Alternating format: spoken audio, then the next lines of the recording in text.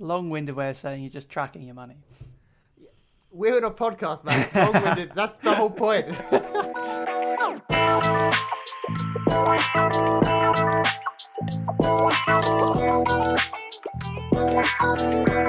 Hello guys and welcome back to the Matt Talks Money podcast. This is episode 4 of the new series What They Don't Teach You, and today we're joined again by Ollie. Thank you for joining us. Hello. Hi. I'm so glad you clarified the 4, by the way, just in case people can't count. Yeah. Today's episode is about budgeting, and budgeting is an essential thing they don't teach you in school again, because they don't teach you much in school, do they? But nothing useful, really. No, about Pythagoras' theorem. But anyway, I only started budgeting when I went to uni. How about you? Did you start earlier? Did you start before? Yeah, well, I started when I started work. Well, actually, I think I started before that. I remember when the internet banks first came out. That's kind of what made me start. I mean, I was always very, I'd say I was very cautious, but I didn't budget per se. I was just like, if I want something, I'll buy it. I'll save up for it, and then I'll just. That's. Yeah, I regret. Well, I don't regret. I should have budgeted when I had my job at Waitrose, because I blew basically all the money. But also, it then teaches you to budget in the future. But no, I only started budgeting properly at uni, sort of because I had to. Because obviously, when you go to uni, we'll do a whole episode. I think we do a whole episode on uni, aren't we? But when you go to uni, obviously, you have to pay for rent and bills and food and all that kind of stuff. Because when you're at home, 9 out of 10 times your parents pay for most things, so you don't really have to budget. Outing your privileged white status, man. Okay, yes. People might think I'm from Surrey, but I'm not. You're from Surrey, aren't you? Yeah. You full on know exactly where I was from. You're just baiting me now. What are you doing? Wow. Sorry. Anyway, so yeah, budgeting's very important. How would you sum up budgeting, Ollie, for people if they don't know what budgeting is at all? I would say it's putting in safeguards and automatic systems that allow you to be aware of how much money you have and aware of how much money you're spending, so that you can track the areas that you're possibly overspending in if you constantly find you don't have enough money, basically. Long-winded way of saying you're just tracking your money. We're in a podcast, man. Long-winded. That's the whole point. But yeah, it boils down to just seeing what comes in and what goes out, and then because it amazes me how many people I've spoken to, and they have unused subscriptions for this, that, and the other, and it must amount to like hundreds of thousands a month. And I'm like, really, how can you not know what's going in? Mm-hmm. This isn't to say that I'm sure Ollie won't want to admit it, and I will happily admit it. There are some months I don't stay to my budget at all. Some months. Don't know what you're talking about. But if you stay on your budget, 9 months out of the year, and you only go over 3 months, then it's not the end of the world. Especially if you go over 1 month, you can be more aware of it, and then for the month afterwards, you can try and be more cautious, and then you can balance them out. Definitely, it's just awareness, really, I guess. So, Ollie, how do you budget? So I use internet banks, which probably are one of the best things to happen for, I'd say, like everyday financing. Recently, just because it allows it to be sort of a productivity app on your phone, so you can set it up to be exactly how you want it to work. As you do, you set up your own phone. So I have I think I've spoken about this before, but I'll explain it in a bit more detail. So installing the app, there's a number of different ones. There's Revolut, there's Monzo, there's Starling, there's. It's interesting though how the older style banks like HSBC are trying to catch up, but they haven't got there yet. Yeah, I don't think they will because there used to be a massive gap, but now they have shrunk it a little bit, but it's still nowhere near as effective. But no, so you have these what's called saving pots, and every time I spend money on my card now, if I spent £3.70, 30p of that, I have £4 leave my account, £3.70 goes to whatever thing I've bought, and the other 30p goes in a little pot. Which is still technically in my account, but it's not shown as my current balance. So it's a roundup feature, right? Yeah. For anyone who doesn't know what that is, I'd say that's the best way of doing it. Other than that, so at the beginning of uni, I set up rent. I was in charge of the house, so I set up sort of rent finances, so I knew how much I needed to get off all my tenants. All my tenants, they're not my tenants, my mates. in order to make it feasible. But then after that, I then was like, okay, so this is how much I've got. This is how much it's going to spend on rent. Let me budget so that I have the same amount each week. Because the amount of friends that I had in first year that received all their student loan and were like, oh, I've got like £1,500, let's go and do this and that. And then you get to week 7 of a 12-week term and they're like, I've got 20 quid left. Yeah, my mate in second year got his student loan and then just bought like a piano you've got in the back of you, in the background. With the whole thing. Well, it was a large chunk of it. Let's put it that way. But yeah, I think. Well, I mean, if you've come from not having to budget, and then if you just get like sort of fed money and you sort of, because student loan is sort of free money, you see it at the time as free money, right? Yeah. People can be reckless with it because it just happens to be. I'm actually going to try and share my screen. Sorry if you're listening on Spotify. You'll have to watch it on YouTube to see what's going on. But I'm going to show you how I budget, Mystery. I don't even know if you know this. Do you know this? I haven't seen this. No, this is new for me. Can you see my screen now? I can. Yes. You have a full expense form. Wow. So I can't take any credit from this. The credit goes to this website, Deborah Ho. There'll be a link somewhere else if you want to look at it. Basically, it's all done with Google Forms and Google Sheets, and so I spend on my Monzo, and so I get alerted when I spend money. So at the end of every day, I'll have like maybe 5 notifications of what I've spent. I'll then go on my computer and then I'll type in what I've spent for the day. So I'll put in the date, the item, the amount, and the various categories I've got. You can add these categories because it's my form. I can just add it whenever I want, etc., etc. I then also do the same for if the internet will work, income. So where my various sources of income here, and I won't show you mine because it's a bit personal, but you can see it's going to populate a spreadsheet like this down here. And what this does is it then constantly adds whenever you add to the spreadsheet. And the green line here is your budget, and here is what you spent. And I did some coding on this Excel spreadsheet to see whether it's green if I'm under or red if I'm over type thing. Yeah. And I just check that once a month. I don't really check it often. But yeah, that's just how I budget. So do you fill it in every day? Normally, yeah. Or you have to fill it in with like the stuff you spend in a day?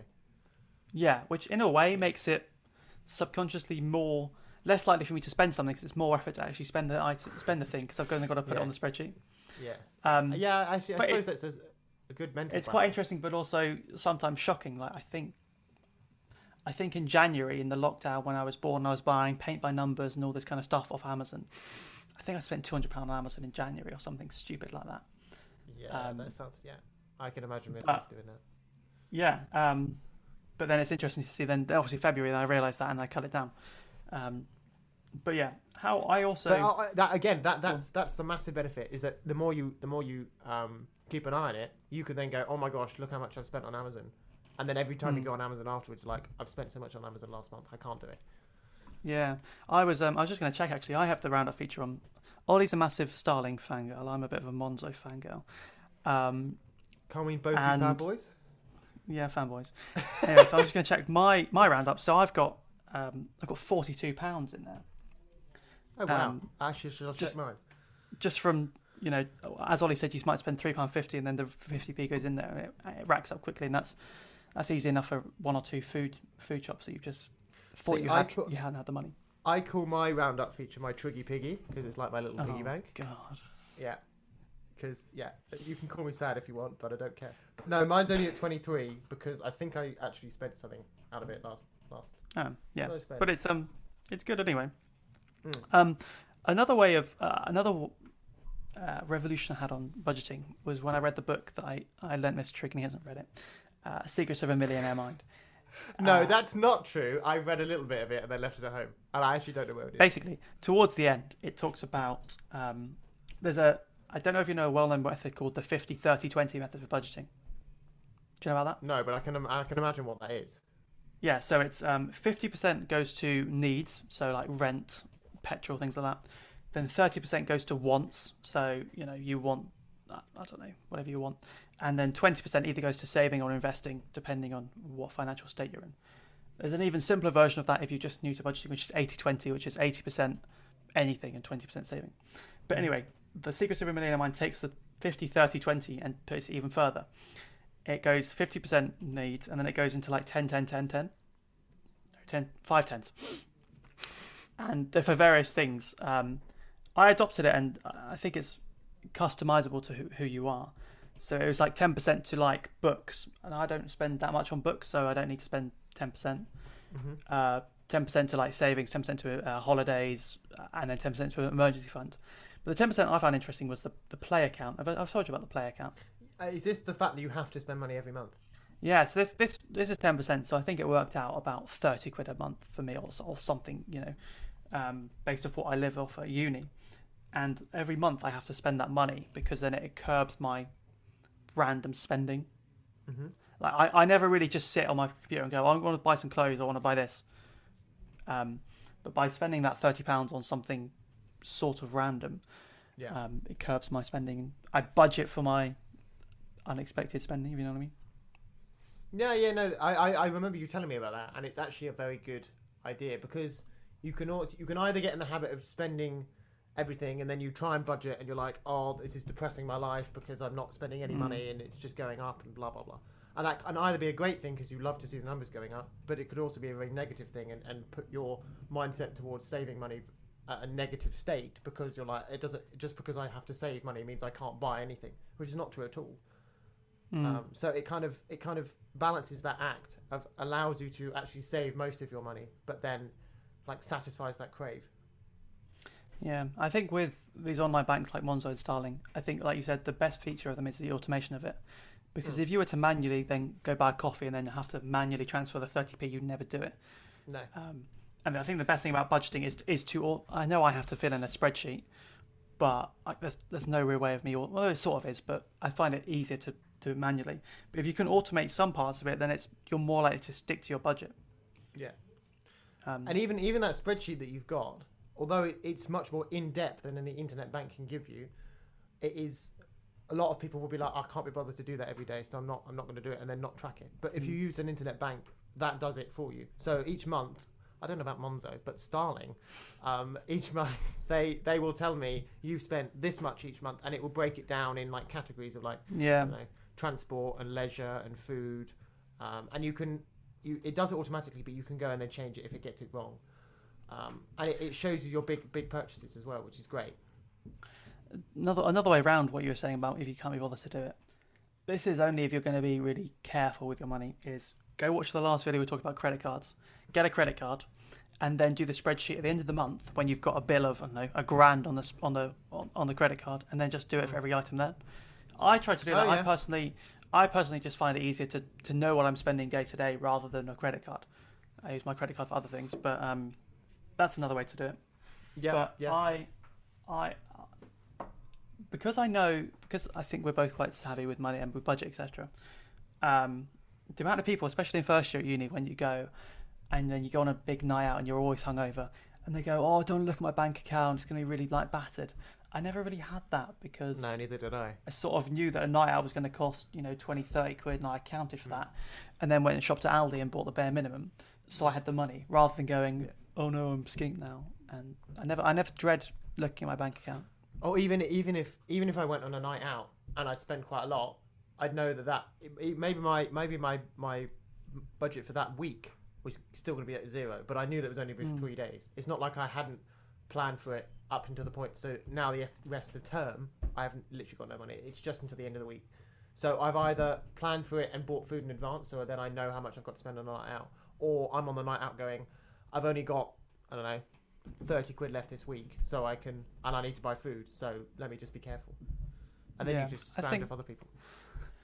I think there's a balance between sticking to it religiously. I can't spend more than 30 quid on food. Like if you spend 35 one week, it's fine. Like because I've got a YouTube video coming out about money isn't everything, and although we talk about money on this channel, it's not the be all and end all. So if one week you're feeling rubbish, then just go buy yourself a takeaway. Who gives a crap if it's £10? Yeah. But having the budget there 90% of the time will save you money than not having it there.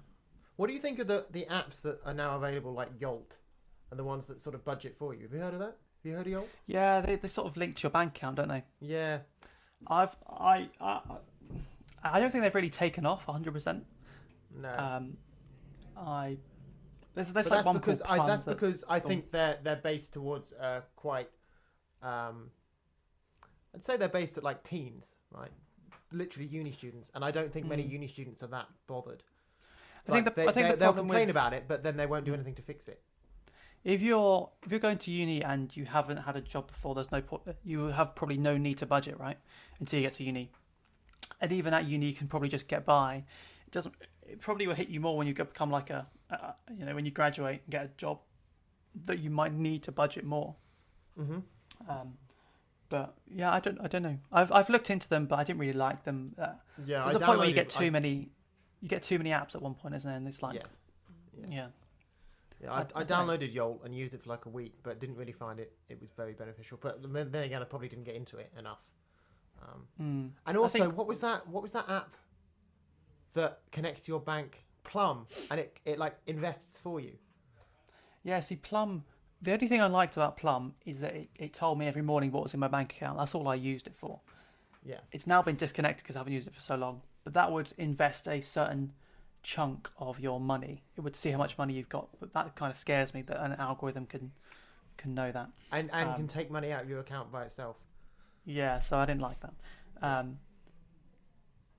But yeah, I don't think I don't know if those will take off. No, well, we'll see. But I think everyone has their own type of budgeting style. Like if you ask anyone, I'm sure if you ask your family or your friends, everyone's got a different style, and it's just what works for you. That if it works for you, then it doesn't matter. Yeah, exactly. But no, I'd say that the key sort of tips are: you're obviously not going to spend everything that you get. Try and prepare in advance rather than trying to do it day to day or week to week, because you shouldn't have the same amount. You'll never have the same amount of income every day. Like there'll be big expenses that happen on particular days, and just be more aware. I'd say that's quite hard to just say and be like, that's just what you have to do, but that is literally what you have to do. Just occasionally, even if you just go once a month on the first of the month or the end of the month, sit down, scroll through your bank account, and then see, Netflix has gone up, I haven't watched Netflix, or Spotify's gone up, I haven't listened to Spotify. Just things like that, and cut the crap out, as it were. But yeah, just be aware of it and just try and be on top of it. But I think the key to budgeting, as we said, is automation. So whenever some money comes into my bank account, a chunk is already automatically by direct debit going to different accounts. So I don't actually see it. Yeah. Like we said, if we had to manually do it, I wouldn't do it. See, I still manually make myself do it. That's only at the moment though, because I don't have a solid income that comes in every month. So I set this budget up for uni, so I have the same amount every week. But then because I don't have an income, I automatically take a percentage of that and put it in that little savings pot straight away. Yeah. So my money comes in every Monday, and let's say, I don't know, it's 60 quid. And normally I would just live off the 60 quid. But because money's harder now, I'll put £10 of that in the savings pot and live off 50 quid and just think of it as 50. And if I do go over, I know that I've got not only £10 from this week, but £10 from last week and the week before to go back on. Yeah, no, definitely. And those little pots that we put our money into ties nicely into next week's episode, which is about investing, which also ties nicely with the start of the new tax year, which will be it's on the 6th, so this time next week, roughly, where I have some plans to invest. I don't know what Ollie's plans are. We don't have to say that, but a percentage of my money is going to be invested. Let's put it that way. So next week we'll talk about investing. Any last tips for budgeting, Ollie? It's much more simple. Do it, and it's much more simple than it needs to be. Than you think it is. It sounds like a laborious task because you see on the internet like, it's got to spend a whole day doing it. Yeah. But it's worth it, and you'll save a lot of money for doing it. And the one day you spend setting it up will then make it so much easier and make it like 3 minutes a day. Exactly. Easy peasy. Right, perfect. Thank you for listening, everyone. Thank you for joining, Ollie. We'll see you next week, and thanks for listening.